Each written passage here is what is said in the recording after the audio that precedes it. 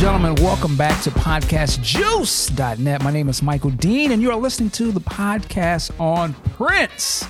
And we are here once again. We got a full house of people. So I want to make sure I introduce everyone, and let's get these things started. First off, we have my friend, my brother, Big Sexy in Saxer. How are you? I'm doing well. Going a little stir crazy with the lockdown, but hanging in there. All right. We're getting through it. Also joining us today, we got a couple of special guests. He was just here a couple of shows ago, Mr. Scotty Baldwin. Sir, how are you? I'm well, sir. How are you? I'm doing as good as can be, trying to keep a positive spin on things. Also joining us is another heavyweight. He's been on the show before. I consider this young man a virtual mentor of mine, Mr. Dave Hampton. Sir, how are you? I'm fine. I've got an excellent microphone now, so everybody can kind of hear what I actually sound like. All right. Well, today we're going to get into a few different things, but the first thing I wanted to really start off with is, us giving up our respects to Bill Withers, recently passed. One of the icons, music in general. His songs, I know for some of you younger listeners, the name may not catch you, but trust me, when you hear certain songs, they're just a part of your psyche. You've always heard these songs in your peripheral. I can't even speak right now. But I didn't even know this at the time, but Dave actually had a relationship with Mr. Withers, and I was just hoping that you'd be able to speak on him a little bit and bring some light to him. Yeah, man, he was a really cool person in my life, and as many other people's as well. I got a chance to meet him back in the late 90s. I was working with Marcus Miller, and he happened to come by, and he was just a guy who came by while we were building the studio and was asking me a lot of questions. And then it dawned on me when I finally introduced him, this guy in his van that just pulled up is Bill Withers. But he was, he hadn't been in the business, and he just was a friend, and he just pulled in and was seeing what was going on, and he was asking me questions. So we kind of struck a friendship, and I come to find out he had built a lot of the studios in his homes, and he was an excellent craftsman. He was really was a crafted mason. He could do anything with tiles, and built most of his furniture. And so we just struck up a friendship. We would go ride around in his van, and I'd take him to all the places where I get different kinds of materials for studios, and just, spent a good deal of time together.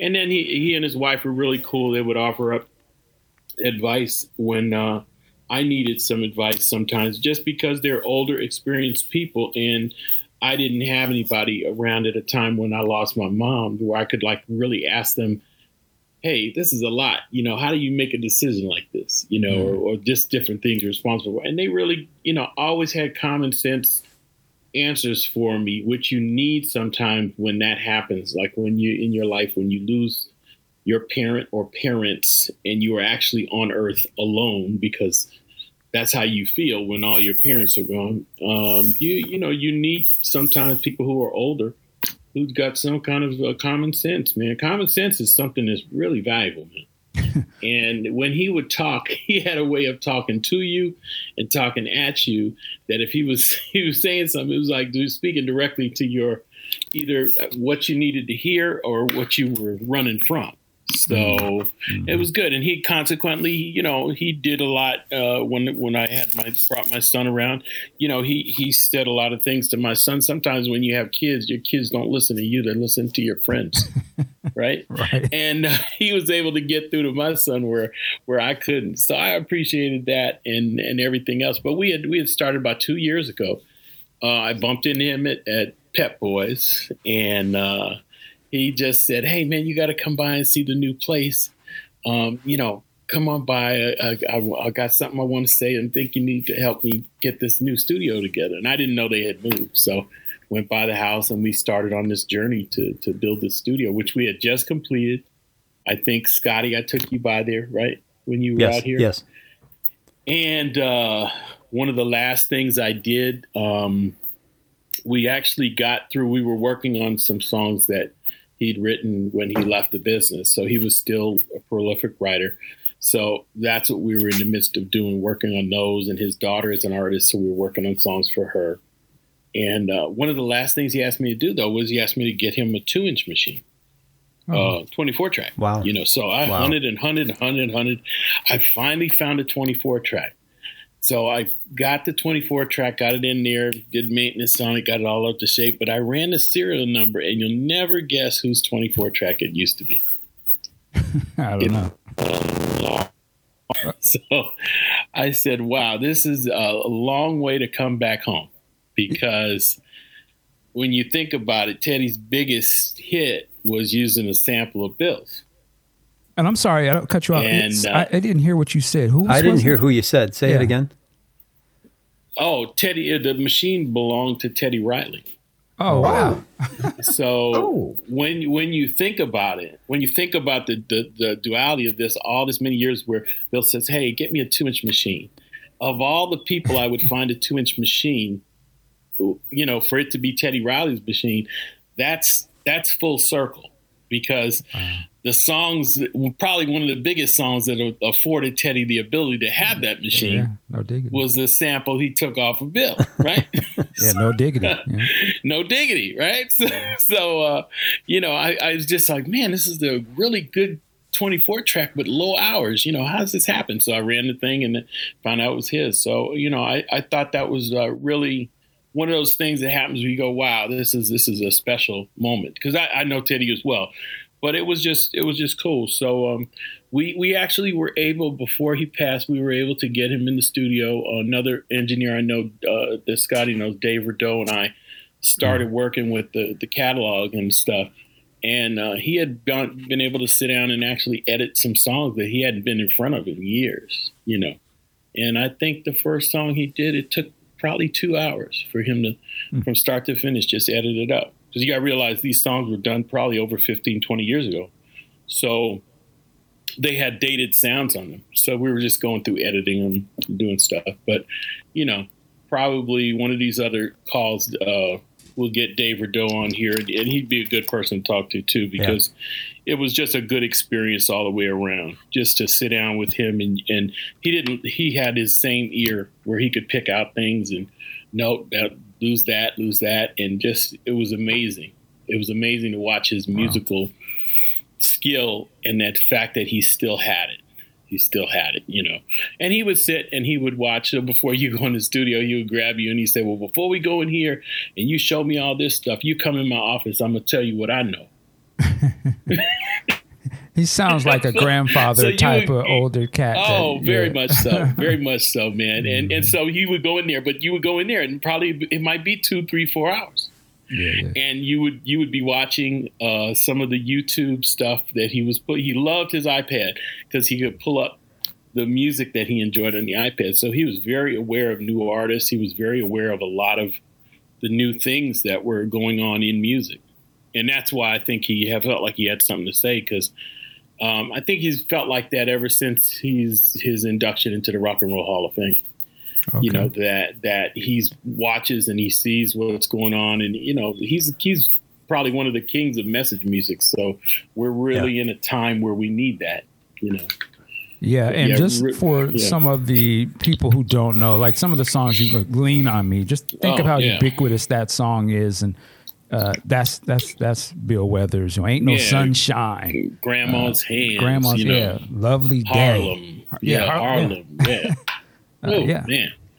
Yeah. So his DNA running through a lot of music. And when you brought up Teddy, that would be a headbuster moment when you found out that was Teddy. It was. I was like, you're not going to believe this, you know, because you know, of course, in Bill's mind, you know, that was nothing but a more of an authorization of the use of sample, right? Mm-hmm. So, but to me, who generationally, I've worked with Teddy as well. So I'm like, wow, this is full circle, you know. Right. But to him, he's just, okay, cool. I asked for a 24 and now I got a 24, you know. So it's interesting amazing. To see. Yeah, and you know, a guy like that, like I said, because I knew of him, but I think the song that the first time I paid attention to his music aside from knowing Lean on Me and Ain't No Sunshine, because they were always there, was I have to give it up to Rappin' Forte. He had a song that samples Lovely Day, and that was how I first really sat down, and I was like, I know he didn't create this. This shit is dope. Like, what is it? And then I went back and I was like, oh, I remember hearing this as a child, and then just realizing like Lean on Me, Club Nouveau was a big thing, you know, and so his DNA just runs through so many different eras of music. It's just crazy. Yeah. Well, man, thank you for sharing that with us. No problem. You know, be looking forward though. His daughter's name is Corey Withers. Okay. And she has stuff that we've worked on that's going to be coming out, and some of the other stuff as well. Nice. Now, to shift gears a second here, Scotty, I know you're recently on the show, and I'm just curious. I don't get to ask this a lot from people that are on the show, but what was like, in your opinion, what was the feedback and reaction to your appearance? Well, it's always there's always going to be a mixed reaction to it. Most of it's positive. There are some people that are overwhelmingly people are like finding out information that they haven't had a chance to take in over the course of that their favorite artist's career, and they like that inside thing. And I always try and speak of Prince in a respectful manner, because our relationship was long and it was respectful of one another. There are, of course, sometimes people don't like to hear the truth, or they as somebody told me once, they're on, you know, people are on the outside, we were on the inside. So it's from an operational standpoint, we make decisions and do things from the inside that once looked at the outside it doesn't seem to make sense. But I mean, people in general, I think, have been very, they've been really lovely, and the reception to not just interviews that I've done with you or Dave has done, but in general, people like the sharing of the of information. And I don't think anybody's gone to. I even listened to your last episode, and I think when people want to hear people's real reactions and real opinions, I think that comes through, and certainly in the way that I try and be interviewed, is just through being honest and being objective about my experience. Because the bottom line is, no one can curate your experience with the subject that's in your life. No one can come back and revise my experience with Prince or Prince's with mine. It's mine to curate. And as long as you stay honest and truthful about those things, then, and I think, Dave, you probably taught me that you can't curate someone else's experience. Yeah. I mean, it's your story. I mean, and inevitably, you know, if people don't like you, and there's always going to be some people that don't like you, or they don't like something, that's on them. That's on them. And you know, when we take the time to even share or answer a question, we're trying to do it in lieu of everything that we are aware of. Like, we are aware that there's a lot of people who won't say anything.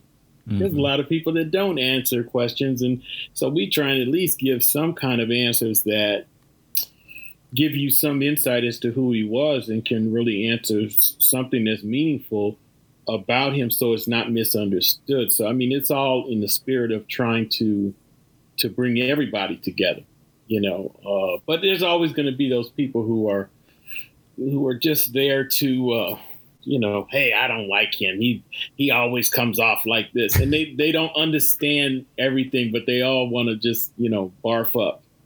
And I get it, but you know, we only mean well. And specifically, the people have to also understand that Prince was a person, not just an artist, but he was a person that when people understood that almost everything he did was applicable to another subject, when you're around people of that are vibrating at that level, you have to really be aware and pay attention, because they're always teaching you another thing. There's always something going. And I don't know whether he was, I really ultimately never know whether he was cognizant of that or not, but he just was always teaching. He was always in the mode of teaching. And if you understood that interaction with him, it was applicable to many other things. I learned a ton from Prince directly. I learned just as much from the inference of another interaction that was applied to some other artist or some other situation. I think David probably agree. Does it ever, like, I wonder too, for both of you guys, from sort of being more in the background or behind the scenes, I should say, and now, sort of coming out and speaking, is there any apprehensiveness of sharing stories because of how, certain people could take it? Is that maybe why certain people don't want to talk? They just don't want to deal. They don't want the smoke, or, you know what I'm saying? Like, I love your expressions, man. You want to answer, Scotty? Because I'd love to answer to the smoke portion of the question. No, you go ahead. Answer the smoke. Well, as far as the smoke, Michael Dean, I think we are 4 years removed from this situation now. And I believe if you go back to our interviews early on, one of the points we consistently made was that, there's going to be time that goes on. We'll be years from now, we'll be in another place. Well, we're in another place right now. Mm-hmm. We're in an extreme time right now, in another place. And so we have to put all these things in perspective. As much as we love Prince, as much as we care about the music, we've got to put into perspective everything that's going on right now.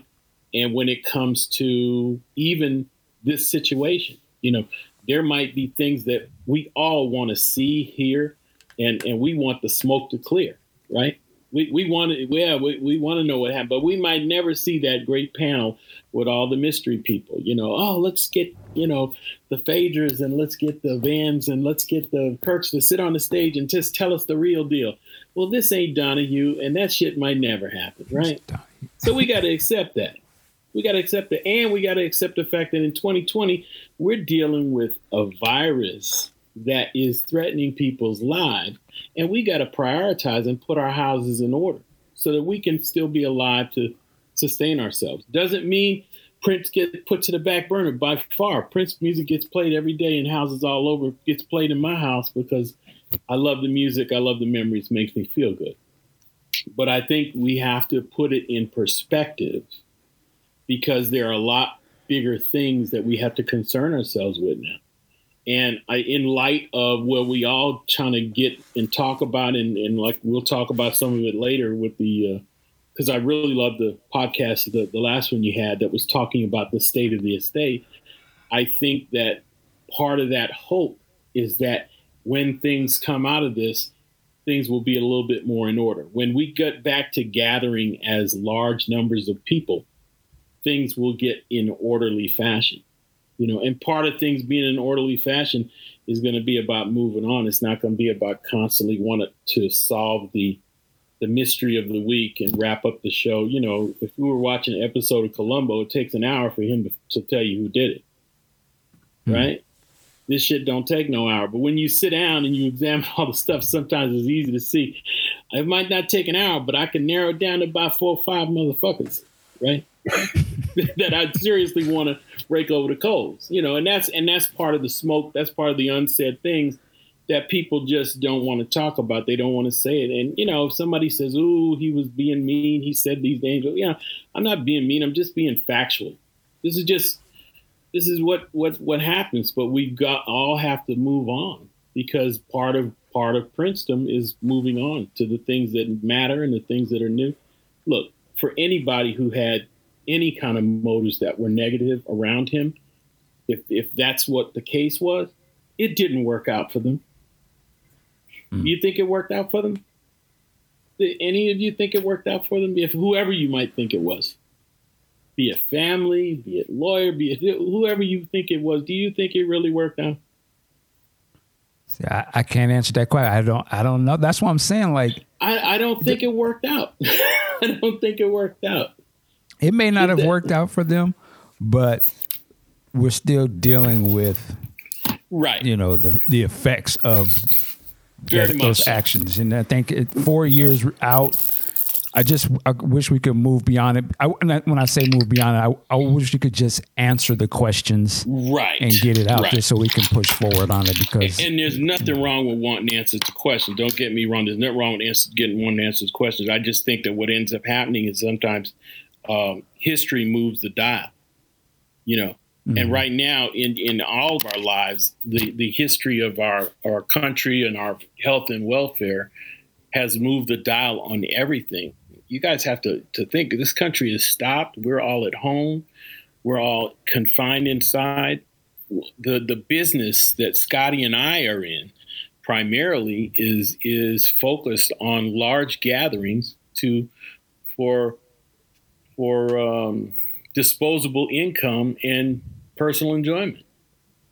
I want to ask you something about that since you brought that. You made me think of something.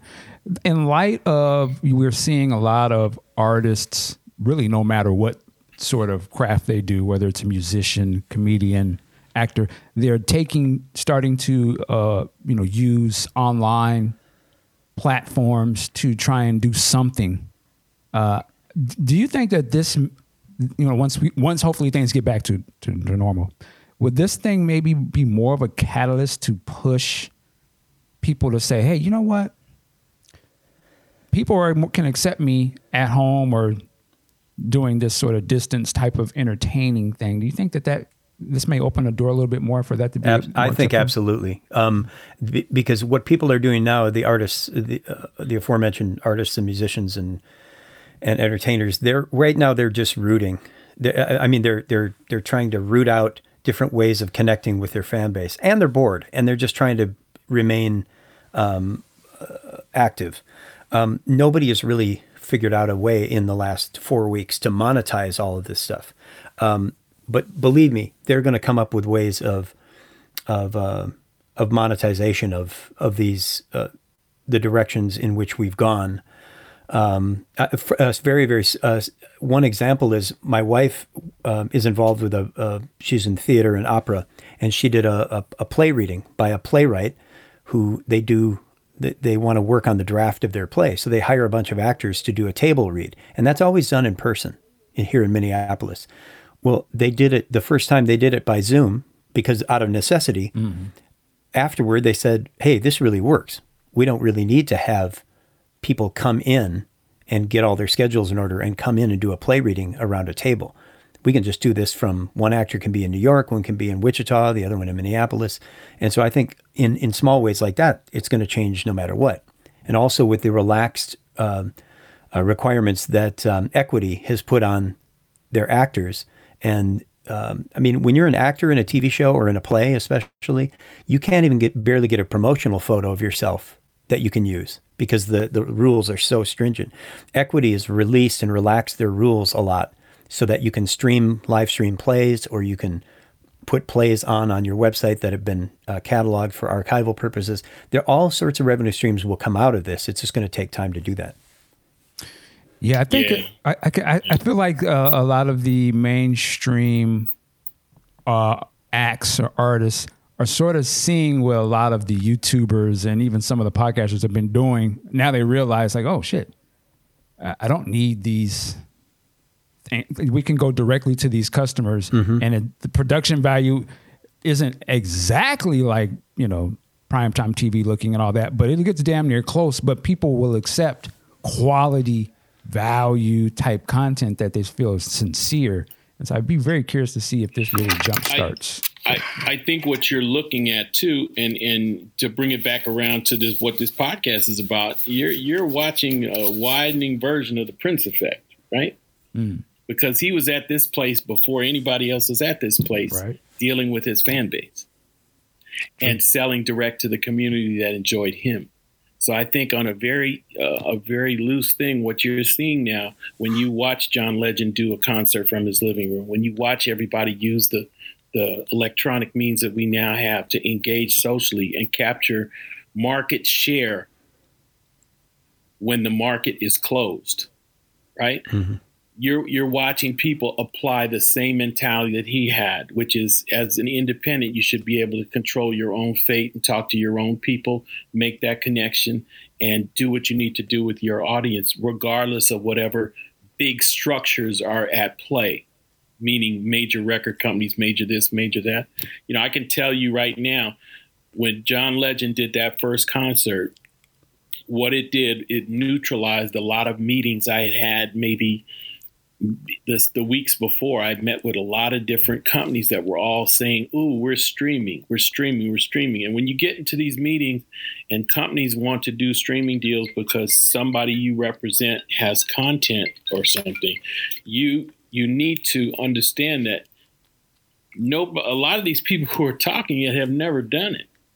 They've never done a stream that actually ends up at a monetized place. They just want to talk about cutting a deal because they see the potential for a lot of content to be delivered at once. And they're talking about some place they've never been. And when John Legend did a concert from his living room, and then somebody followed him the next week, and then all of a sudden you had everybody doing it within a matter of weeks, it now has changed because now we've proven it can be done and you can speak directly to your audience. You know, yeah. I think it's amazing. And I think it puts things in order because you can't have a lot of companies that are always waiting to own the doorway. You have to have the rebels that go out ahead of time and say, okay, cool, I can do this now from my living room. And that's necessary. That's necessary. Yeah, I love it. I mean, it's something I've always believed in, and to me, I just equate it to like the attitude of early hip hop, where it's like, okay, we don't have access to instruments, we didn't learn how to play, we couldn't use them, but that ain't gonna stop us from doing our music. So let's take them turntables and we're gonna make something out of this, and we'll go to the park. And this to me is the same way. Oh, okay, these other platforms, they don't allow us in here. Cool, we're gonna use this YouTube or we're gonna use this IG. We're gonna make a, you know, like what D Nice did. We're gonna make a club. We're gonna do it regardless. You know, so that's interesting. Yeah, we're interesting to watch. I'm a big believer in the value for value model, which is essentially when you enjoy something and you watch a bunch of YouTube or you watch or listen to a bunch of podcasts, especially, you pay that person what you can based on your level, based on your enjoyment. I know you're on Patreon, right, Michael? Right. Yep. Yeah. And so, so you go to Patreon and then you can pay for, if you get enjoyment out of something, you say, well, I can afford $3 a month or $5 a month or $1 a month or whatever it is. And that sort of supports that person. And I think if you get enough people doing that, someone could legitimately make a living doing that. And they're just getting paid what other people feel they should be paid, which is that's an honorable thing to do, I think. For sure. Yeah. Yeah, for sure. All right. Wanted to do an update of sorts to the last episode. It was like everybody gets paid but you. And we were talking about, you know, the Prince estate and the heirs. And there had been some news stories that came out about the Prince estate not being able to pay the heirs for services and things of that nature. And since that, we've been getting a lot of feedback from people. People have been sending us information, links and different things, and links to some of the court records and stuff. And so I know Big Sexy's had a little bit of time to sift through some of that. So I wanted to open it up and, you know, if you could kind of give us an update a little bit on that, what you've learned so far. Yeah, definitely. We're still off on our show last time about this. There was concern about the heirs not getting paid while all the other people are getting paid, and in some cases, millions of dollars. And like you said, we've been provided with information on this. There was a filing from Sharon, Noreen, and I believe John. Another John, I believe. I could be wrong. They petitioned the court to get paid, saying they have participated in a lot of events and have not been getting paid. The personal representative of the estate is not paying them, and they want court intervention. Now, the estate responded, and what the young people say nowadays is the estate brought receipts with them. The estate said, hold on a minute. One, we're in the middle of this whole tax evaluation thing, so if the personal representative does pay you guys, it exposes the estate to a possible tax liability because it hasn't been evaluated yet accurately. That's problem one. Problem two is anytime you have an estate or a trust like this, your people who are maintaining it, they're going to get paid because it goes to the direct operation and maintenance of the trust. So those cats are going to get paid. Now, the heirs are saying, well, they've been doing this consulting, been involved in these events and those events, and have not been getting paid. In my hand right now, and some of this has been redacted, but the estate says, look, you guys had opportunities to take money from this source, from that source. You had opportunity to do this consulting to get paid X dollars, which none of you have done. And as far as being present at all these meetings, you guys haven't been coming to the meetings. You've been calling in by phone. And as far as travel expenses, all the travel expenses to things like the Grammy night and the premiere of Blackish, the Prince thing premiere of Blackish, they flew you guys out there for that. And they're giving them opportunities, information, saying, look, you can do this with this group. Heirs say no. Well, you can do this with that group, and they're going to pay you X dollars. Heirs say no. So one thing and this word was mentioned earlier, in equity, there is a legal axiom that says one who seeks equity must do equity. And in any type of contract damages situation, the party claiming damages has a duty to mitigate those damages, which means you just can't sit on your hands and let things get worse. And that appears to be what the heirs are doing, according to this, response by the estate, because they've been given several opportunities to go ahead and participate in other things alongside and with the estate and get paid from other sources, but they're not doing it. So on one hand, they're saying, we're not getting paid. And the estate's coming right back saying, you can get paid, but you're not taking advantage of these opportunities. That's interesting. So, what do you, in your sort of analysis or expert opinion, what do you think should be the course of action then, or how do we figure this out? Is it just a matter of waiting till things are valued properly for tax purposes, or well, that's going to wrap up soon, regardless. Okay, that's going to end. They're going to get that thing evaluated and set up and all that. But the problem is, and again, I'm not privy to any of these conversations, but it sounds like the heirs either are stubborn or are getting bad information.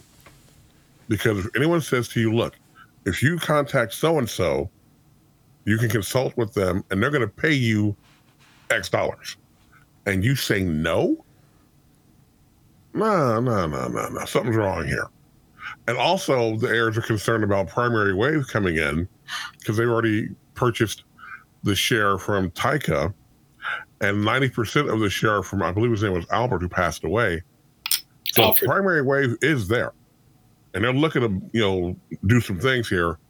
And I said this on our show about it, if the heirs would just come together and say, look, this belongs to us. We need to do what we need to do to make it work. And whoever's in their ear is not taking their best interest at heart here. Now, and so I would imagine they're hiring their own lawyers, right?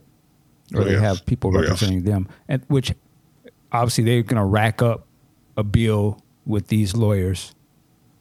And what happens when so that bill with that lawyer is this amount, but you don't really have that money coming in. The reason why I got with you was that we could sort of wrestle some control, and that didn't work, but I still need to get my invoice paid. Like, at this point, they just keep going into personal debt. And then, the rescue is to sell it off to somebody like a Primary Wave or somebody who says, hey, I can just relieve you of this stress, give you some money in your pocket, but let me get your shares. Well, the problem is a lot of these things that they've hired these other attorneys to do, these other attorneys have put liens on their interest in the property. So if Primary Wave does come in and start, throwing money around, it's going to go to those lawyers first. The heirs, and again, I'm not trying to bag on anybody, but the heirs are really mismanaging this thing. They really are.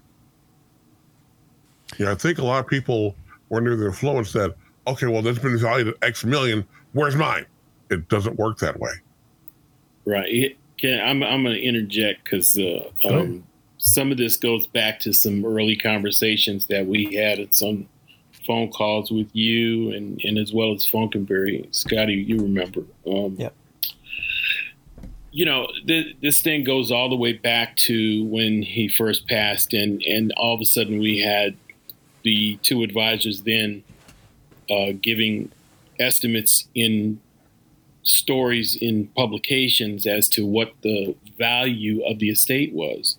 And we were pre-valuing something whose value had not been determined. So now we have about 3 years of mismanaged activity that is based on evaluations that still weren't complete, that still aren't complete to this day. How can you evaluate something that's in motion and is steadily changing value all the time? By the time the deal was cut that allowed Graceland to go in and set up a museum, do we even know that the journey through the Graceland time having a museum created a profit center for them? Or was it just something that kept it going? We don't know any of that, and we're outsiders, but a lot of those decisions were made in the course of other people telling their truth about, oh, this is going to be the way to resolve this, rather than the normal way to resolve it, which was all heirs get one representative who is an estate attorney, not an entertainment and sports attorney, not a branding attorney, not all these other people that were gone out and gotten, but being of one accord and dealing with it the way you do when you properly create an estate plan in a situation like this. Will be there a will or no will? It was too big. Again, this gets into a slippery slope, because then we get into a lot of things that go all the way back to the quickest 24-hour cremation I've ever seen in the history of dead people. So I'm not even going to get into that, but I'll just say that a lot of it is just right now. Yeah, they've gotten a lot of bad advice. And I think, and just before anybody writes into the Michael Dean show and says, well, who is he but an engineer to sit up here and talk shit? What I'm going to do is, for the hour and 10 minutes that we're on, I'm going to take a portion of my fees that I charge for my services, and I'm going to write a check, and I'm going to send it to Paisley Park, and it's called For the Family. So I'm right now paying money just because I'm talking about their situation. Okay? So I don't want to have anybody talk any shit about how dare I say it, because you didn't pull out your checkbook. And I think if you want to be literal about it, everybody who has made a wage, from the janitor to anybody at Paisley Park while it was a museum, a conversion process, to anybody who's working on the records and the music, if there is no plan, then each one of those individuals, when they get their check, should write out a check and say, here's something for the family, and just send it into the family. If you really want to be literal about it, because you're getting your money before they get their money. And the reason is, yes, we can go to the law and say, well, legally they just don't have it together, so that's just what happens. No, we're talking something that's huge here, where they've been misguided by a lot of people who supposedly were guides, right? Mm-hmm. So if you never had experience with large sums of money like this, and you never had experience with all this stuff, but all of a sudden when something happens, you're looking upon all these experienced people who parachute in and say, hold on, I've got your best interest at heart. It's a wonder you don't end up somewhere near where they ended up, seemingly, right? Yes, a lot of opportunities have come along. And yes, you could get paid as a consultant in some cases to do certain things and make money. And I think, had the people who were looking out for them even been looking out for them, they would have set up a way for them to say yes, and you create revenue beyond the revenue that they normally made before he died. You understand? So in many cases, if you weren't on a track to make this kind of money normally, if you were just Joe Jones bagging groceries at the store, but your second cousin was Prince, well, you know, I would have kept bagging groceries at the store and done my thing and just said, okay, well, let's make sure we just know what's happening in case something comes in over here. But you got to play it real how you played it when he was alive. You know, because it's up to everybody. And again, maybe that's too much. Maybe that's playing it too real. But I just think there's a lot of things missing on both sides when you look back 4 years later and we're reflective on it. Yes, there's been tremendous opportunities, but there's been tremendous opportunities where even in the opportunities, there were tactical things set up sometimes for them not to make money. You know what I'm saying? Yeah. Saying yes when you're an official heir has a whole nother green light to it, that just because there's a wage there, some kind of money costs too much to make. So we don't know how the opportunity was laid in front of them. We don't know if it was transparent. I can best believe that it probably wasn't. Exactly. Okay, so there's a lot of things where you can't blame people for not having the experience that they need to have when they're dealing with something like this. What you can do is just examine what's going on and say, okay, what do we do from this point out? What do we do since we all know this was wrong? How do we correct it as a group, as a movement? How do we make it so? And again, we're back to those mystery things that we might not be able to solve. But I think part of it is on everybody acting as responsible individuals. So that's why I say, if I'm willing to say, hey, you know what, for what I'm about to say, because to some people it'll be just Dave Hampton talking shit, right? So I'll save them the ink from typing that in the computer, and I'll save them the ink from writing that in the press. I'm willing to pay some money for the right to say something. Now, see, that's what separates a lot of situations, because we talk a good game. Yeah. But anybody be breaking no bread. Yeah. It's like, Yeah. huh? Well, and I think that if people question why Dave Hampton would be in a situation to be able to say anything about any of this, they have to remember Dave's the chief curator of the Miles Davis estate. So all the stuff that Miles Davis recorded in his life, and all of Dave didn't mind, he would carry around a pocket recorder all the time and record things and notes and thoughts. A lot of guys do. Yeah. And so all of that stuff has to be, so he works within an estate at the curation of all the audio recordings of Miles Davis. And not only that, but Dave's attorney is one of the biggest estate attorneys for some of these musical artists that have passed on. So he has experience in dealing with the ramifications of what happens down the line after someone passes. Wow. So, you know, I'm just listening to everything that's said, and, you know, I'm glad we have some updated information. I just kind of feel like, I guess, you know, some of us have a struggle just walking up to our employers and asking for a raise, let alone having to deal with, you know, millions of dollars in an estate and trying to ask for something or figuring that out. So I can imagine how this is dealing with them. And you're right. When you have something of value, the wolves or even the saints or whoever, the people are going to gravitate towards you. But a raise is one thing, Michael. Asking for what's yours is a whole nother thing. And I think that's where, and Big Sexy, correct me if I'm wrong, I don't think there's anything wrong with them asking for what's theirs. I think what's happening is by the time they file right now, they're finally getting some legal ease to their game, where they realize they can't address things in the press by just calling a press conference saying, "Oh, they're robbing us." You can't do that. You have to unfortunately deal with learning the language of business, which very much is how to provide services and remain unsuable.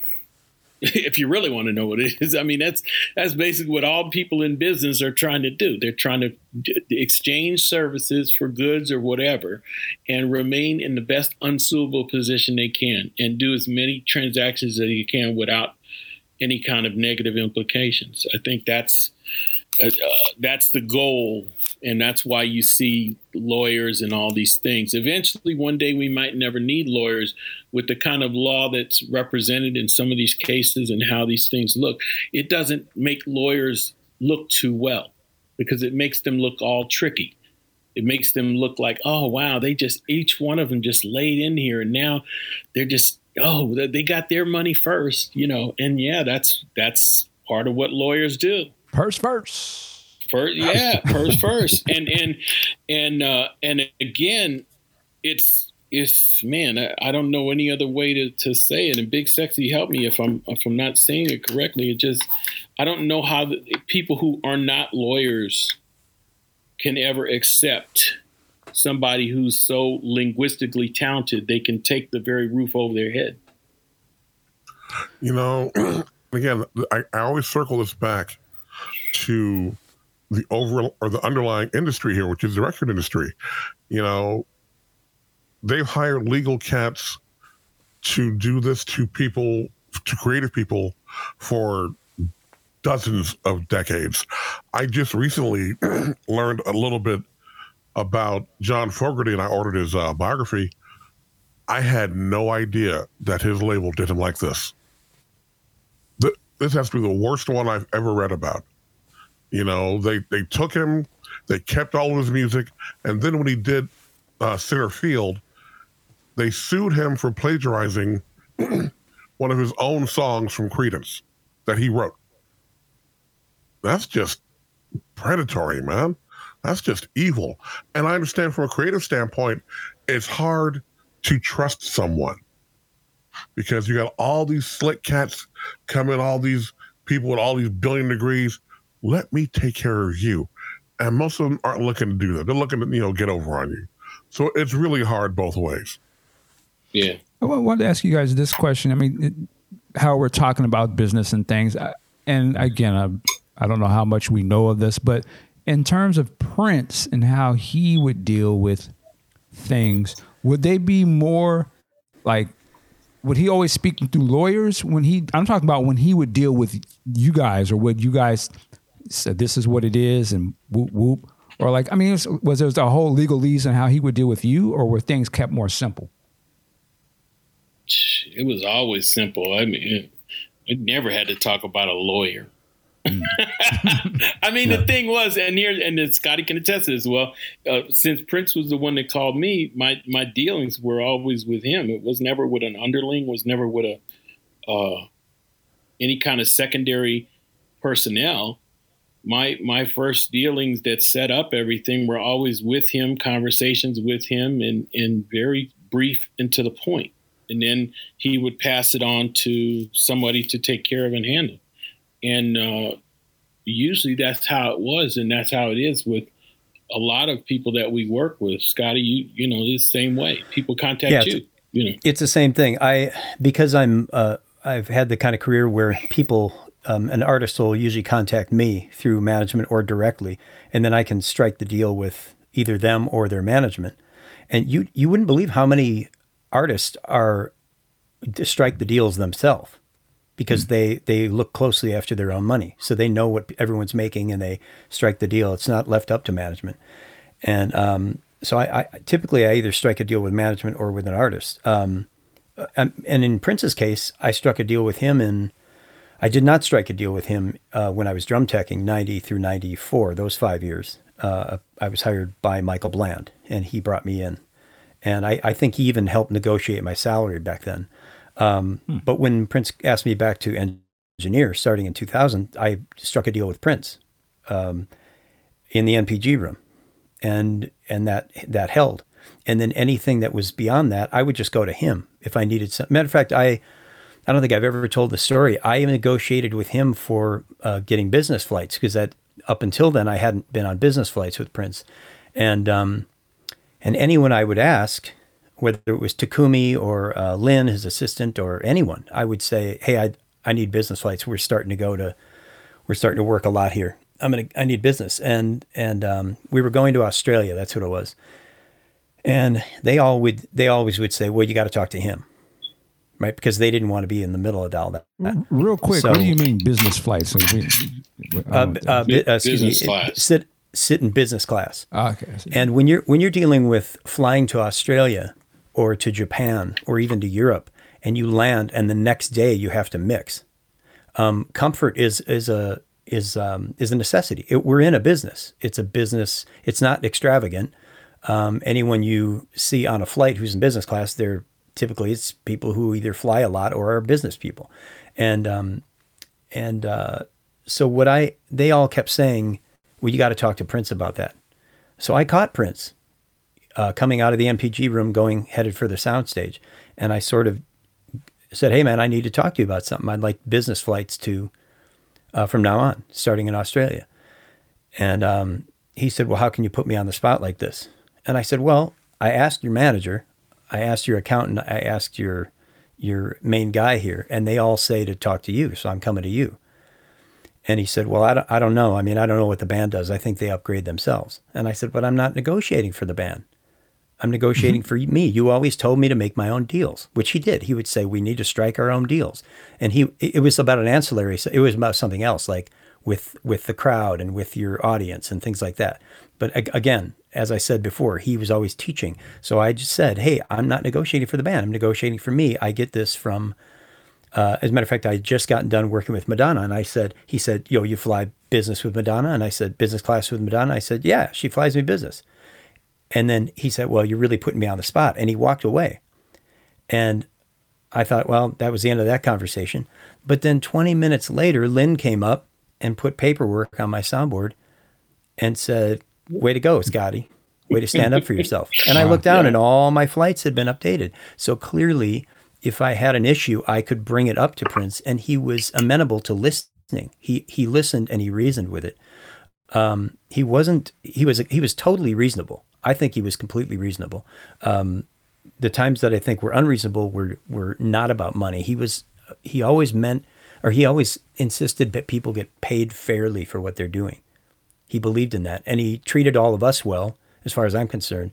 And he wanted us to make more than we made, as evidenced by me asking him, telling him what I would have done if I were him in Australia near the end. I said, well, if I were you, I would do this for my sound guy. It's that kind of thing where you strike your own deal and you keep your word with it. And I think he was great at it. He didn't have a record company to sue him for his own song, plagiarizing his own song, because he wasn't the best business person in the world. I don't think there's any, as evidenced by No Will and as evidenced by, there are a litany of things I could bring up, but I think his model was right. His model was be fair to me. I'll be fair to you and don't gouge me. That's kind of what it was. Exactly. He appreciated the fact when you took into consideration cost in solving problems. I know for me during my time, that was one thing that I made sure of during the first parts of what we did, because I understood the abuse that had gone on beforehand. When anybody had the role of being responsible for certain things, it was always an open checkbook, which inevitably ended up in owing large amounts of money, some people, outside vendors and sources, possibly not being paid, and bad reputation for the facility. See, so that all that whole DNA that had been laid out before, you have to try and undo. And part of the way you undo that is by, there's nothing wrong with fair profit. What's happening is if you go kick your legs over somebody's wallet and put your fishing pole out and it's just open season, you can't do that. You can't disrespect people in a financial sense just because you feel they have big pockets because they're famous to the world. You have to keep things on a relative fair place for the services that you're charging. And there's a lot of abuse that had gone on. So there's the ways in which you can handle the relationship from the outset so that never happens. But it's a choice you make up top, up in the front of the thing. And I think he appreciated not people taking into consideration what he's asking them to do. And at the end of the day, the service is being done without him, being charged exorbitant amounts of money. And I assume you're talking about specifically like the studio and I'm talking about studio gear. I'm talking about anything. I had seen examples of it all over. in my first days there, when I was allowed to just roam freely, there's a lot of, for probably the first month and a half, 2 months, it was me. Whenever he was in town, but it was me by myself inside of Paisley Park with all the records and all the gear and all everything. So I had to get used to it. I had to read what was going on, figure out what had happened before, find out what it was I was dealing with that was real. So I mean, there was a point where Dave, where didn't you put out those tables to show him all the things that had? Yeah. I put out, people used to say, oh, he's paranoid. He would say, people sabotage me. People put this and they did this. And I said, okay, well, we'll find out, So probably about 3 months into it, I said, okay, I'm going to put everything I found out on the table and we're going to go through and see. And I still have pictures of everything, of just the thing I found, which was people had actually done things to some of the electrical outlets and other stuff that if, had it gone one way, those things could have eventually caught fire. Now, let me ask you a question without naming anybody or anything like that. With an example, what do you mean they done something intentionally? I can give one example for you. In Studio A, because that was primarily Prince's recording studio. Prince recorded his vocals very hot because he always recorded his vocals by himself. The engineer would leave and he would sing the parts by himself. And he would set his own levels, and he would set these ungodly high levels because he used to like to record things really in the red. Well, at some points, it would actually fart out and it would actually distort. Some of that distortion is beautiful and is part of the process of saturating analog tape. Other parts of it are unusable. So what someone at some point, I'll say, did is they went to every meter on that board in Studio A, his SSL, and they turned the meter up 6 dB, 6 decibels. So when it was reading a certain level, it was actually lower than the level that it was actually reading. So you can only imagine what Jeff Beck and Sting and Amy Mann and all these artists that recorded at Paisley Park in the mid 90s to late 90s, they would go back to Sunset Sound or Sound City or the Hit Factory, and they would start to mix these songs, and they go, all the engineers would go, what the hell's going on? All these levels are super low. Well, so that was a way of them tricking Prince into feeling like he was getting more level than was actually being recorded. That is on purpose and intentional. That's like cheating in baseball by corking your bat. If the bat breaks, they're going to see it. There's no accident there. And so they corked that bat in Studio A. When Dave found out, hey, all these are off by 6, he even called me up to come in and said, are you seeing what I'm seeing? I want somebody to see this. And I said, yeah, they're all wrong evenly. And then you go back in the paperwork with the detective work, and you find the paperwork that says we did this because of this. That's just, so he wasn't wrong about that. Prince wasn't wrong about that in a lot of cases. Yeah. And then sometimes it was just poorly done work that had created problems, and the problems lasted year after year. There was like always a buzz on the left-hand side of the console, and there was on Studio A, always a buzz. You could change the master pod, you could do anything, and we had to do some pretty extreme things to find out exactly what it was. But we found out what it was, and it was a poorly executed technical ground across the console. The console was so big, it actually came in 4 sections. So part of connecting it together means you have to take some very thick wires, put them together, and create one common ground. Well, they took the time to do this very sloppy, what's called a solder pot, where they just dip the wires in metal that's real hot in a pot, and they hold them all together, and they hope that it's going to take, and then they pull it out and wait for it to dry and fuse. And then that was that they wrapped it up in electrical tape and buried it in the wall. So we found what it was, cut it out, put a proper technical ground on there. Boom, problem alleviated. But that problem was there for probably a good 10, 15 years. Wow. Right.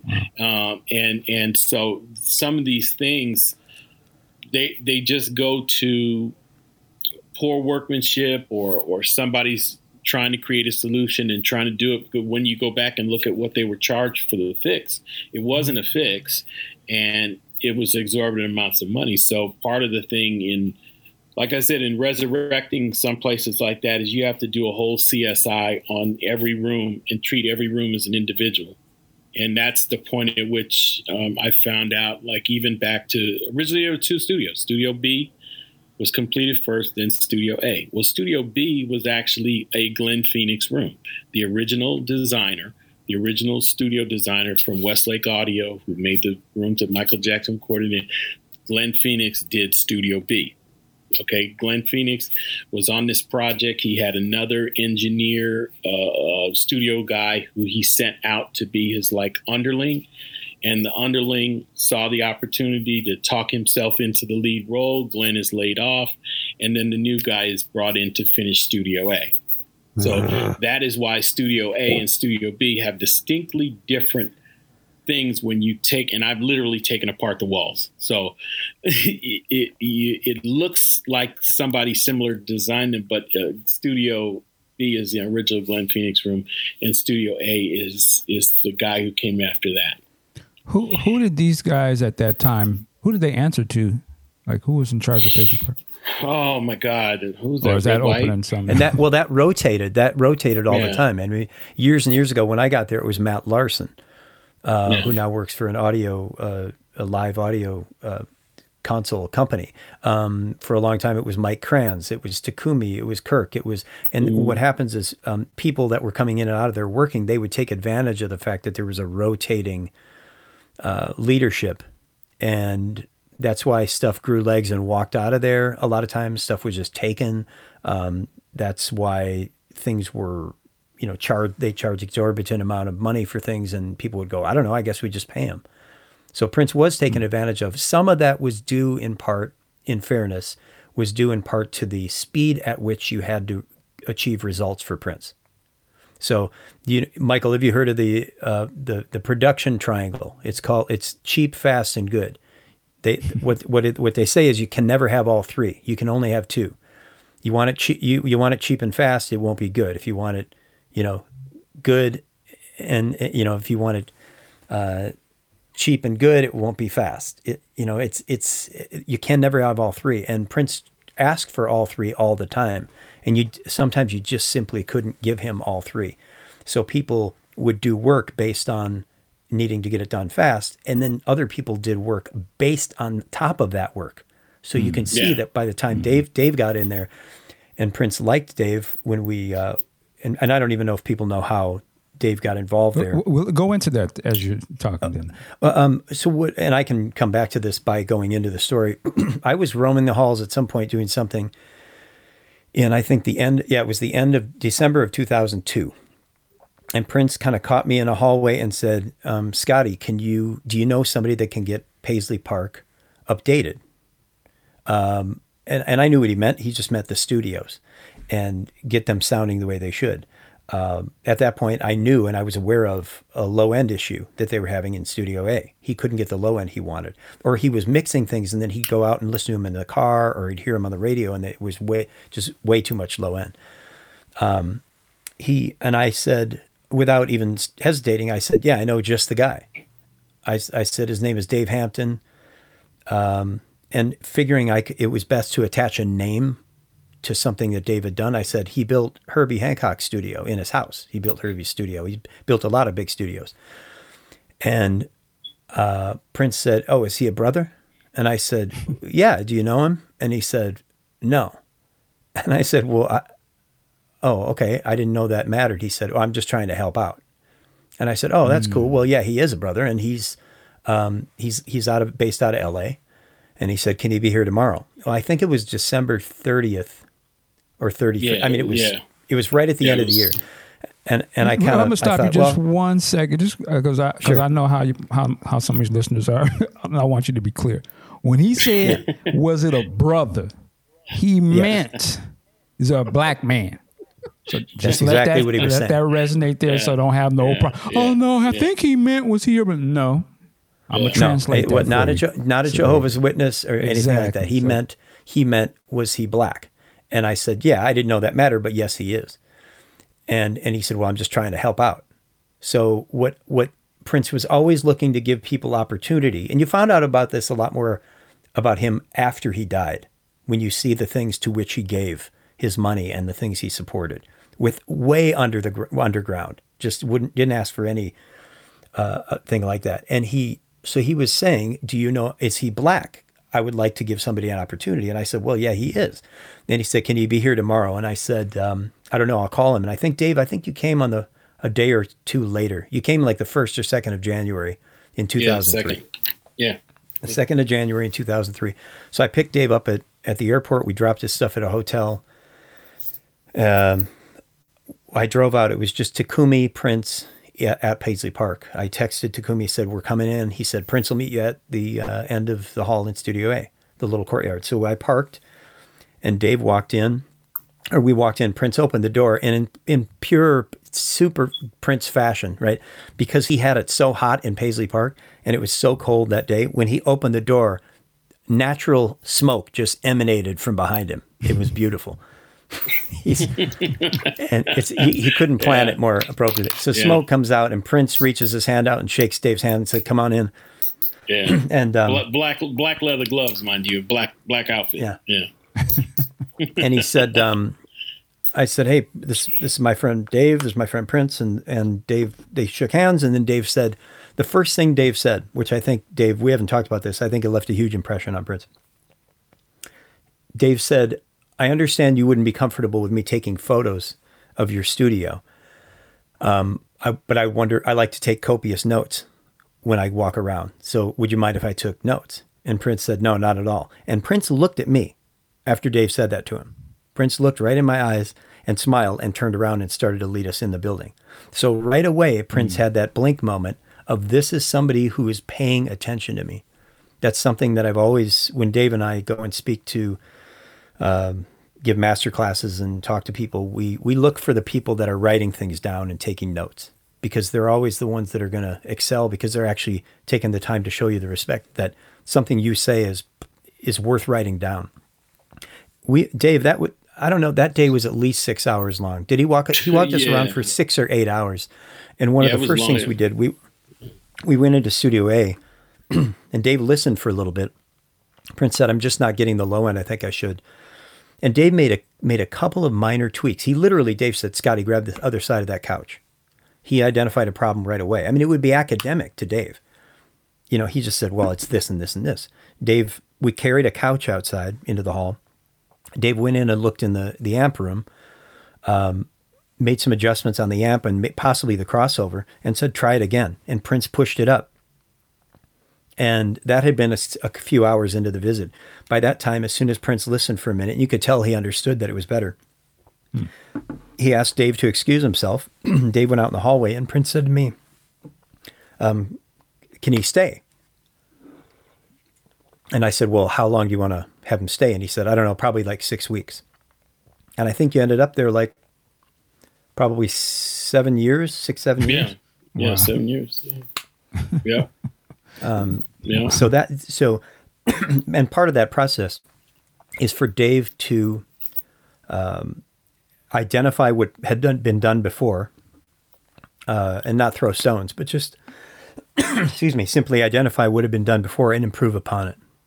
Yeah, just make the studio work, fix everything, and then the other stuff kind of just blossomed off of that, because I was kind of on target for the 6 weeks and was not looking at anything other than knocking it out the park, because I didn't know when he was going to come back, because automatically you guys went to LA and started in for musicology stuff. Dave, I know you've probably said this before, but backing up to when Scotty called you about this, what was your impressions at that point? Like, what were you thinking? I wasn't taking it serious. I was just thinking, well, it's cool. I finally heard from Scotty after all these years. We had said goodbye on Maxwell, and I maybe talked to him and Magoo and some other people maybe once or twice. But, you know, when people say, oh, I'm going to call you, you know, you never think that call is going to come. I think also for me, I think I've told you before, I was not overly excited about a Prince experience. I was like, okay, I'm 12 years with Herbie. I'm working with all these jazz guys. I'm cool. I'm 44. I'm pretty okay with where I'm at if I just stay in the jazz community and live out my time as an old man,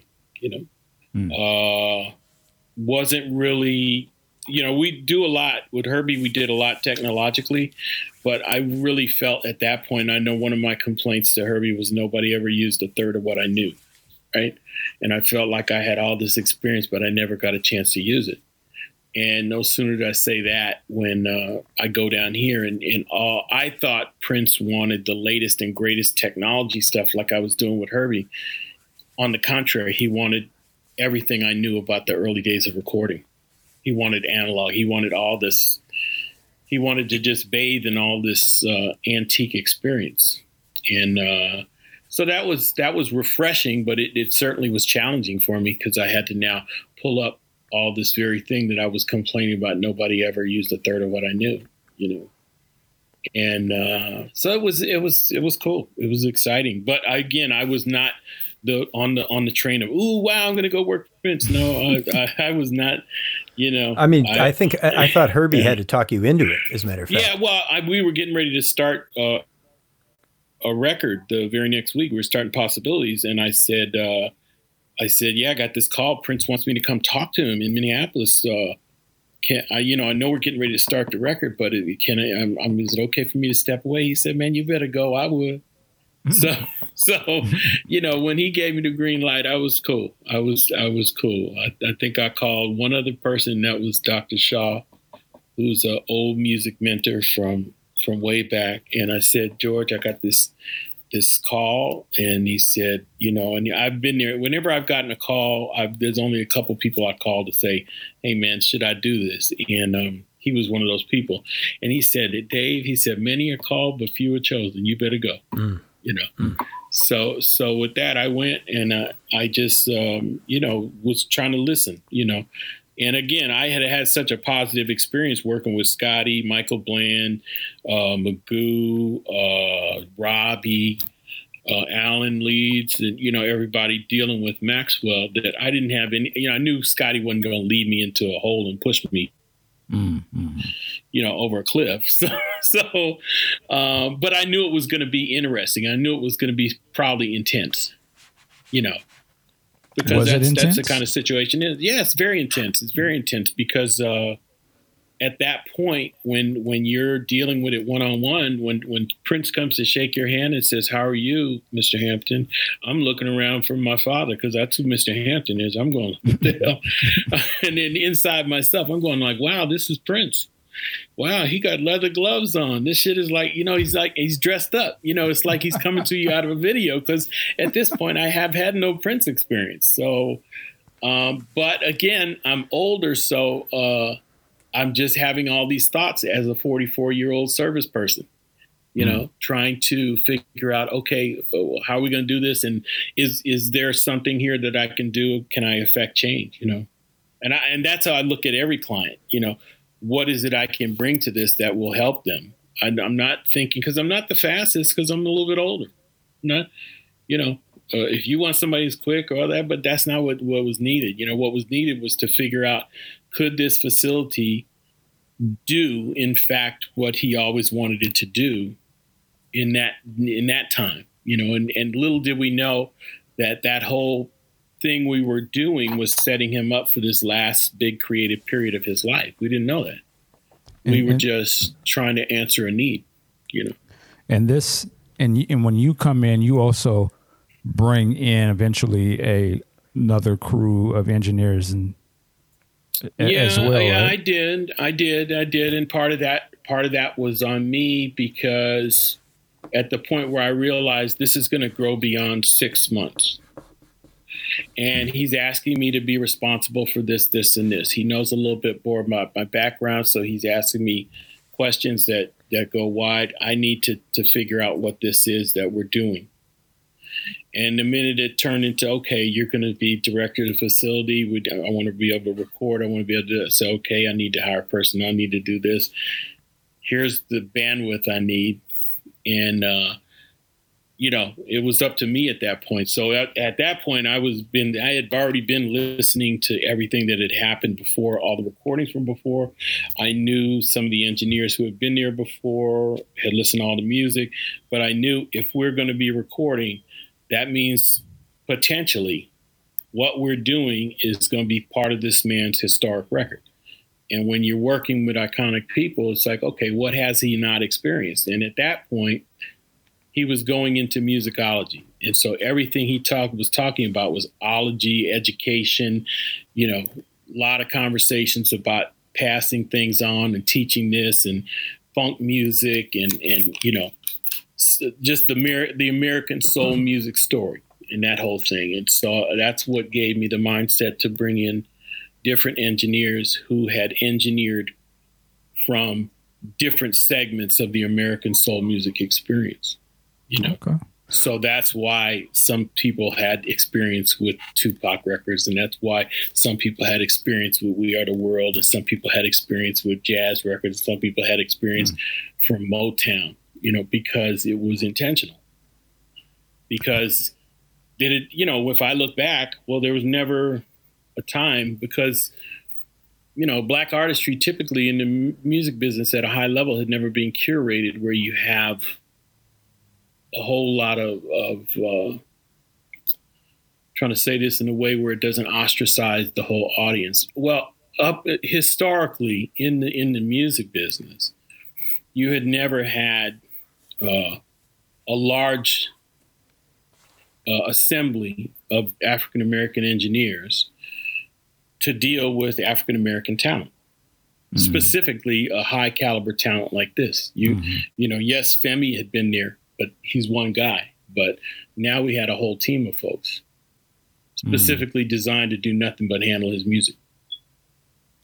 So that had never happened in his career. So I was trying to create something that would be a page in his career, because his career has seen many things. But when he's talking about musicology and he's talking about funk music teaching and he's talking about this is what I want the record to be, and that, and even down to the tours, the way everything was set up, and Scotty can tell you, that you got Maceo, you got, every time they go into a song, they're teaching a part of the American soul music journey. Interesting. Interesting. And so you have to break it down like that. And when you look at it like that, it becomes more than just, hey, I like that song. It becomes part of his intent, which he always had. And it goes part to, it's not a surprise to us that when he passed, they turned it into a museum, because we were part of that too. We saw that. We constructed that. Part of bringing Paisley back to life was creating this arena that everybody now plays in and says, "Ooh, let's go take a tour," right? So that's why sometimes I don't have to go. I haven't been in a long time. I don't have to go because, if you planted the grass in the Rose Bowl, you ain't got to play football every week, right? So I pioneered this. Yeah, man. So that's another reason why sometimes I get very intense and passionate about the whole issue of Paisley Park and all the other stuff, because having been there when it was on mothball and trying to figure out how we're going to do this, and this, it's interesting to watch everybody squab over it in the aftermath. I can imagine. Like, wow. So that's why sometimes I have to stand back, because it's like, wow, these people don't realize it could have gone a whole nother way.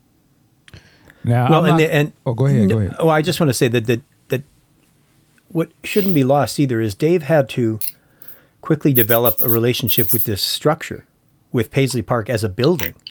Yeah. And he had to get to know it so that he could not only work from within it and make it better for the artist that was there, but also he had to get to know all of its personality and all of the actual structure and what it's about. Nobody knows that the way Dave did. I mean, we would, from down to the point where all those rehearsals and things in the soundstage over the years and movies that were shot there, and all the smoke that was in there, and nobody had ever bothered to change the HVAC filters. And you have to run HVAC filter tests every month and keep things up to code and make sure door seals were cleared and make sure fire extinguishers and make sure everything's up to code. And Dave had a relationship with this facility itself that was in support of an artistic endeavor. And what people don't realize also about the job and what Dave did there was that every time I came there, whether we were on tour or not, and whether I would hear Prince is in Miami or Prince is in LA, and I would drive out to Paisley Park to meet Dave, and we would go over some things or work on something. Candles were lit. The studios were ready. Everything was always set up for Prince to walk in that minute. Always. All the time. It was always set up because not only was Prince shifty and he could just show up at a moment's notice, but Dave, the thing that Dave instilled in all of us was to be prepared and be ready and like a firehouse. It was more like a firehouse than anything else. It was always ready for action. Wow. I like that. Yeah. Now, there's a whole other, I always want to ask these other story, Dave, because Dave, you had, when you brought in those people, I'm trying to, how do I navigate into this without sounding crazy? No, it's fine. No, it's fine. But, what's the young lady the engineer that was on? Lisa Champlain. Yeah, now she's done interviews and stuff, but I just think it's great. Like there's always these stories that blossom, things that blossom out of things that we work at. And this ain't probably the time for it right now because of time, but I would really love to get both of you guys together on the podcast, and talk about this. I think that's a whole. You'd have to get the whole team because they can tell you. Yeah, for me, I was just impressed. She wasn't supposed to be there at all. Actually, Takumi had a friend. We were stress testing the studio. So Paisley Park, up until that point, when it was just two studios, had never completely run without problems, right? So at this time, we had Studio A fixed, Studio B fixed. We had rebuilt Studio C. We had created Studio D, and we had created an edit suite, a video edit suite with Final Cut in the early days of Final Cut. So I got this crazy idea to stress test the studio. So I called Morris and I said, Morris, let's fill every room with people and let's take some sessions and we'll put some mistakes in the sessions. I've got all my guys running the major studios, but in all the little rooms, Studio C, Studio D, and the video edit, we're going to test all these people in their skill level to see if we can find some local talent, And so we implemented this whole day of running Paisley nonstop in all the rooms, Studio A, Studio B, Studio C, to see if we could get it to crash, see if we could get air conditioners to crash, see if we could get tape machines to crash, Pro Tools to crash, anything to mess up so that we could say, we got to go fix this, we got to go fix that. We had Studio C, we had Takumi had a friend who needed a gig, he had some skills, he didn't call, he didn't show up. So we had a whole studio with a session and an artist in there and no engineer. And Morris was able to call Lisa. She came down and then she went right into Studio A because she only thought Studio A was working. So she walks into Studio A and she sees everybody in there go, oh, y'all got started without me. And I'm like, no, here you go over here. So I took her to Studio C. She got started with the guy in there and ended up doing the session and everything was cool. And just was very efficient. She found the problems right away. She always, everything she did quick and thorough and had notation. And it was just a pleasure to watch. And so I was like, okay, this is cool. And all along in me studying what was going on, I had always studied the fact that the majority of his big hits were recorded by some of the top female engineers. So I said, man, the only thing we don't have is a female engineer. We really need to have one on this team. But I didn't know that she had been trained by most of the people who started out there with Prince. So she had gone to this school that had been opened up by some people that Tom Tucker, who used to be Prince's engineer. Tom Tucker. And she was the valedictorian of the first class. And so she was taught engineering and production by Paul Peterson. Okay. So they basically, if you could get a ringer, that was a ringer. So she was coming in with more chops than most of the other guys that were showing up that day. But she really knocked it out the park. And so it was good. And it was a good mix. And, she just was super competent. I think the next gig that I gave her to test her was to rewire Studio D, which was an entire room I had built that was formerly a tape closet, and she rewired it, put a patch bay in there, figured out all the schemes for everything that had to go on in the room, and then put it online. And later on, I think that's the Studio D is where he did the song for Happy Feet.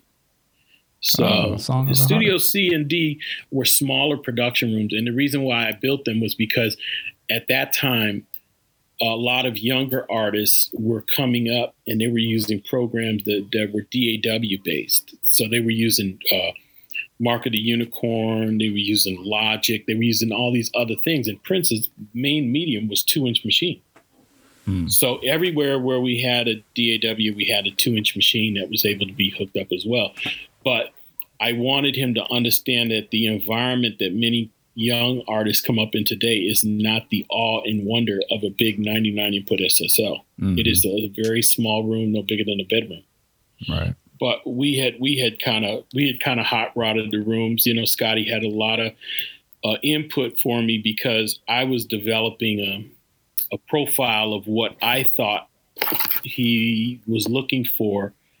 And because I was getting this active feedback from Scotty and them on the road, it helped me really like Studio C. I remember Scotty sent me some, what are they? D&B mains. And I redid the mains in Studio C. So I actually speakers. So I sent live PA speakers that you wouldn't usually have in a studio. Prince is such a prolific live artist, and he listens so well in a live setting. We sent live speakers to be installed in Studio C. Yeah. Okay. And you know, my thinking there was that I was like, man, he's always asking for this. He's always asking. I said, man, I think he wants to play everything he records. I said, give me the best thing you got for if he walks in a room and it sounds like the stage. So I wanted him to get the power of the stage in the size of a control room. Well, this control room is barely 12 by 12 room, right?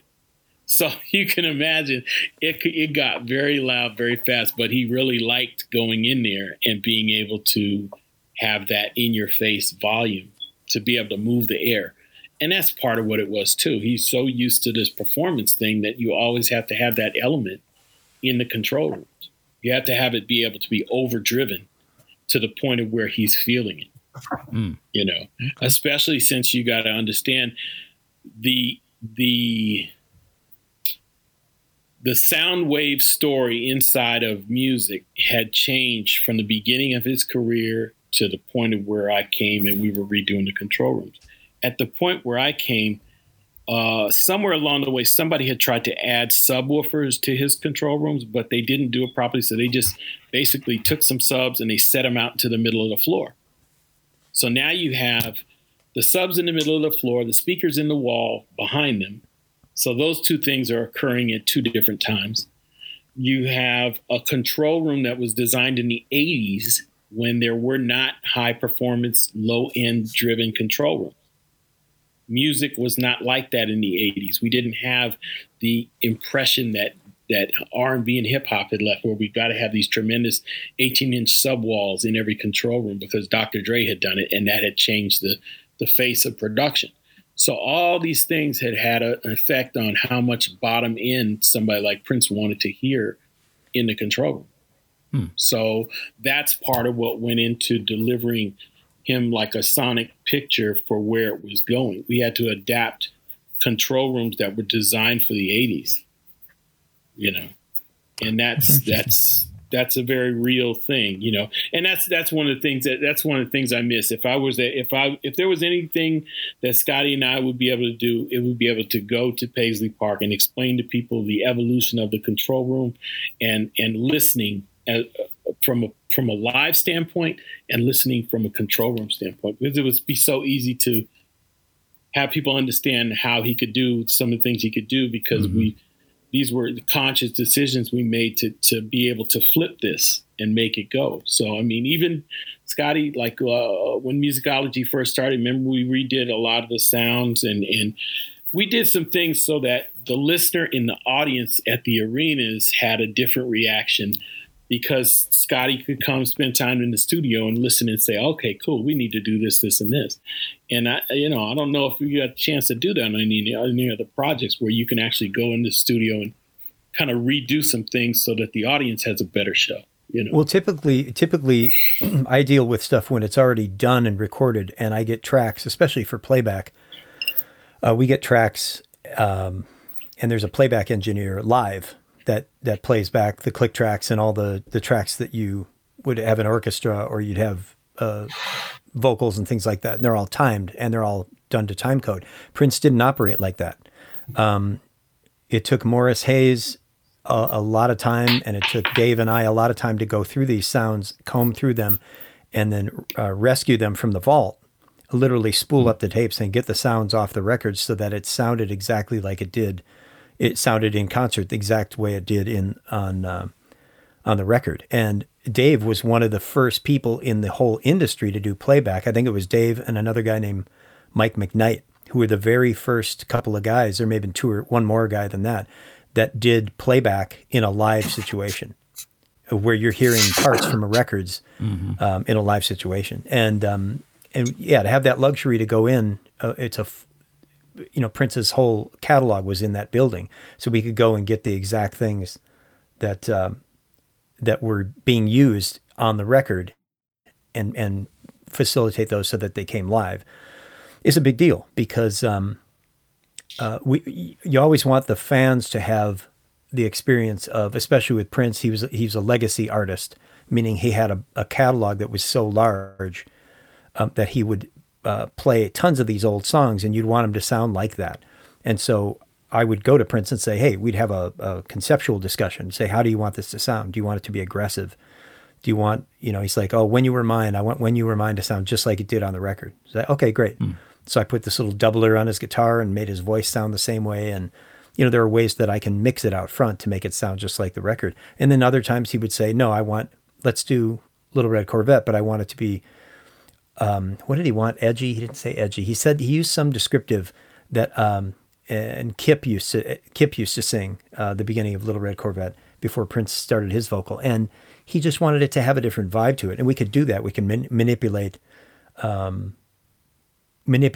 what we had in the studio so that it worked very well live. And you could only do that in a facility like Paisley Park, where Dave set it up to have that sort of speed and accuracy of using the stuff that was in the vault. I'm going to ask you one question about that, and we're going to wrap this up. Wow, we could go in on this topic, but just to go back to this real quick. So I was curious, how are things in terms of the note taking and the cataloging of the material? So if you had to go find When You Were Mine, let's say he wanted a sound off of that, you were going to the 2-inch tape and loading that up and pulling these things? Interesting. Yeah, in most cases, yes. What I had the most experience with was I worked a lot with Sign of the Times, those masters, because I had to put those up and grab. He did all sorts of cool different things with the Lindrum machine, and a lot of that you couldn't really replicate unless you reprogrammed it. And it was a lot easier to just go back to the tape and grab it the way it was, so it was more accurate. But how was that catalog? Was there a section that was just Sign of the Times and it had the reels for all the songs laid there, or did you have to figure them out on different places? The vault at certain points, the point at which Dave started, it was sort of a mess. Everything was sort of everywhere, and Dave started a cataloging system that we could then say, oh, I need this I need this tape from this album, and everything was easy to find. It wasn't always that way.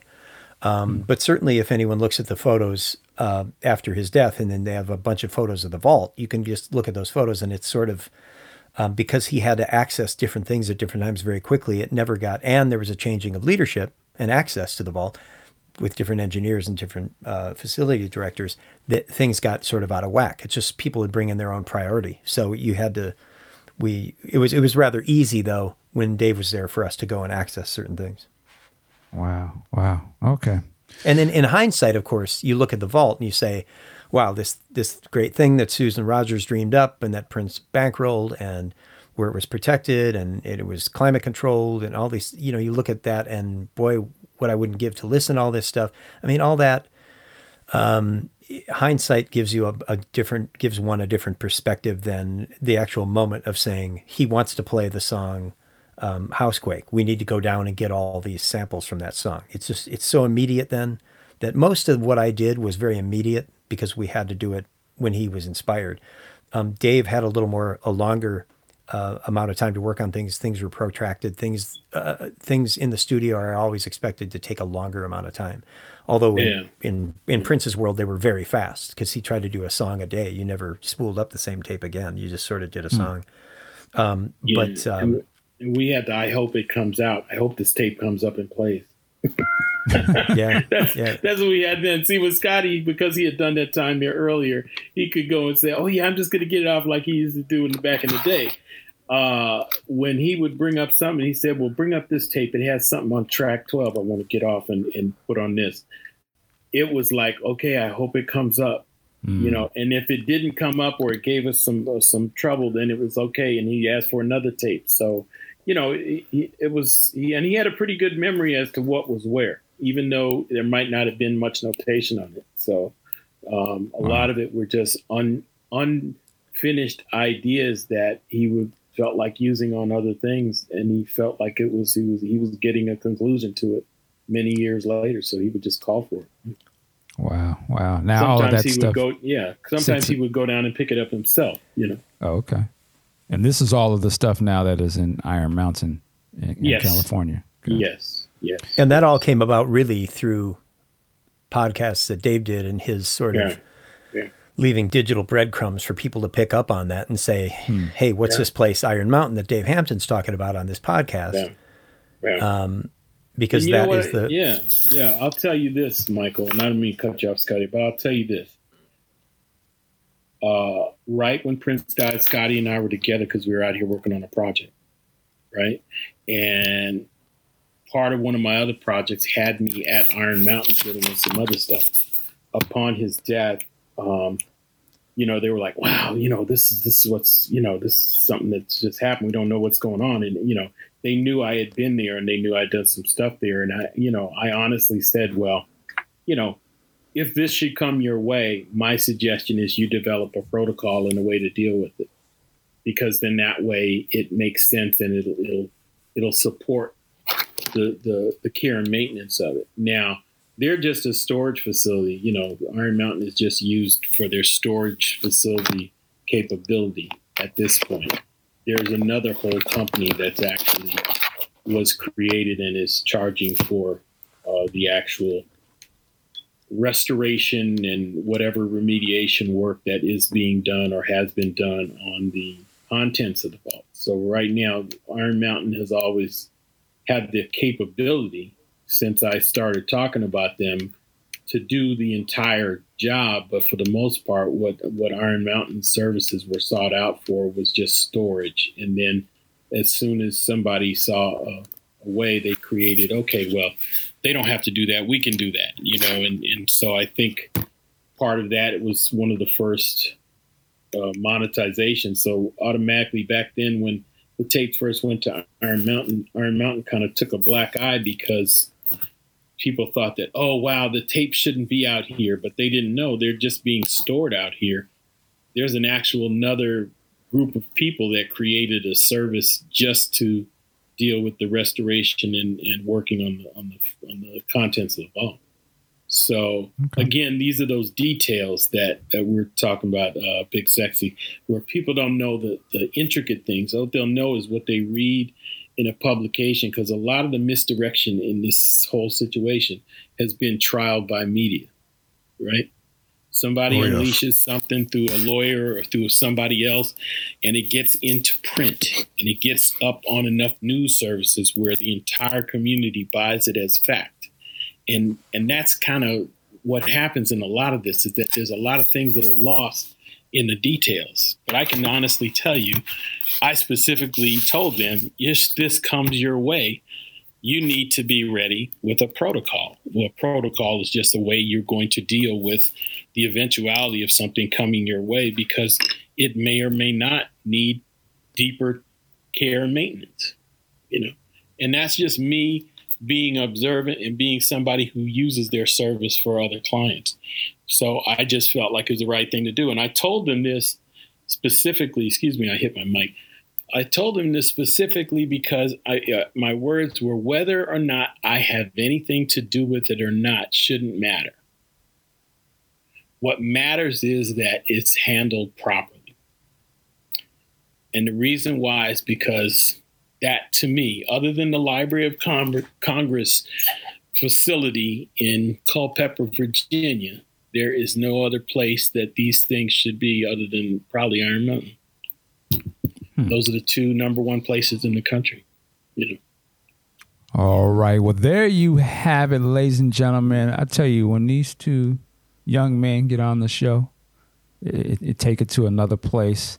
So we'll there's gonna be more opportunities. It's like a filibuster. It's like a filibuster. It's either that, or when it's time for us to do a Patreon podcast with Prince, a fundraising drive. You can have just Dave and I on, and we'll just go like Jerry Lewis. We got 24 hours of podcasting. Labor Day telethon. Yeah. Okay. I would like to do. I think your comments earlier, Michael. I would be interested in doing a question and answer podcast. I think that would be fun because people can write in their questions, because there are things that people want to know from Dave and myself and among others. And it might be good to see what people are thinking. You know what? We'll do that. We'll actually do it. We'll do a video. We'll do it so they can actually see us, and we'll get those questions live. But and Big Sexy, you got to do one called The Heat. The Legal Heat. There you go. I want you to do one called The Legal Heat, man, and you could be the judge, and you could present all these legal sides, because I think there's a lot of viewers who really do know a lot about the court cases, and they've examined those records, and it's very, very helpful for me to just get a gleaning on what the community understands, because it's one of those things where we're so close, man. After a while, it becomes so much. Scotty and I were just reminiscing the other day. We were in the parking lot of Electric Fetus the morning that the who was it? The district Carver attorney? Carver County Sheriff. Yeah. Made his announcement that there would not be criminal charges. Yeah. And in fact, he had picked me up from the hotel, the very hotel where Chaz was holding a press conference. And I remember going out the back door going, who is that? What's going on over there? Because I just wanted to get to Electric Fetus, That was I saw you guys. That was the day of the meet and greet thing, I believe. Yeah. So it was just we were just reminiscing about that the other day. We're like, wow, isn't that something? We were there right when we stayed in the car right when he came on to make his announcement. But again, that's that thing. It makes for a lovely drama. But the reality is that here we are in 2020, man. We got to figure that shit out and figure out how we going to come out of this and still be loving his music, loving the experience of just meeting all these new people who brought all together by, his passing. Well, all right. And shout out to Chaz. I think he has something new, announcement or something coming in a couple weeks or something. I don't have the date in front of me, but some sort of update on that situation. So hopefully it is the answer we're all looking for. We'll see.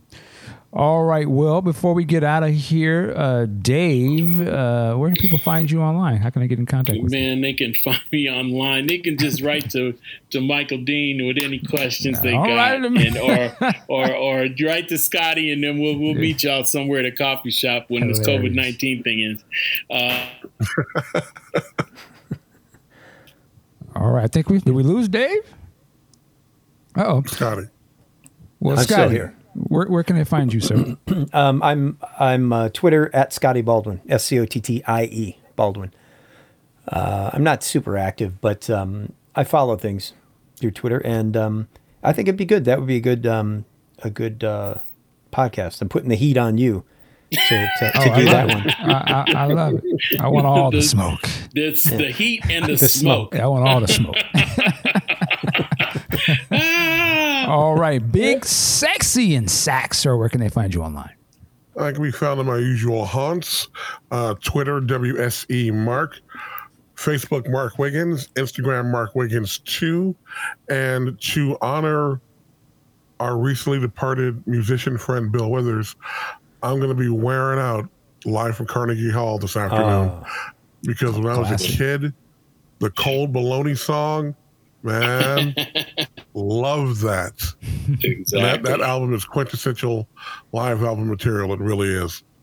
It's good. All right. No, I forgot to mention that you mentioned the name Tom Tucker.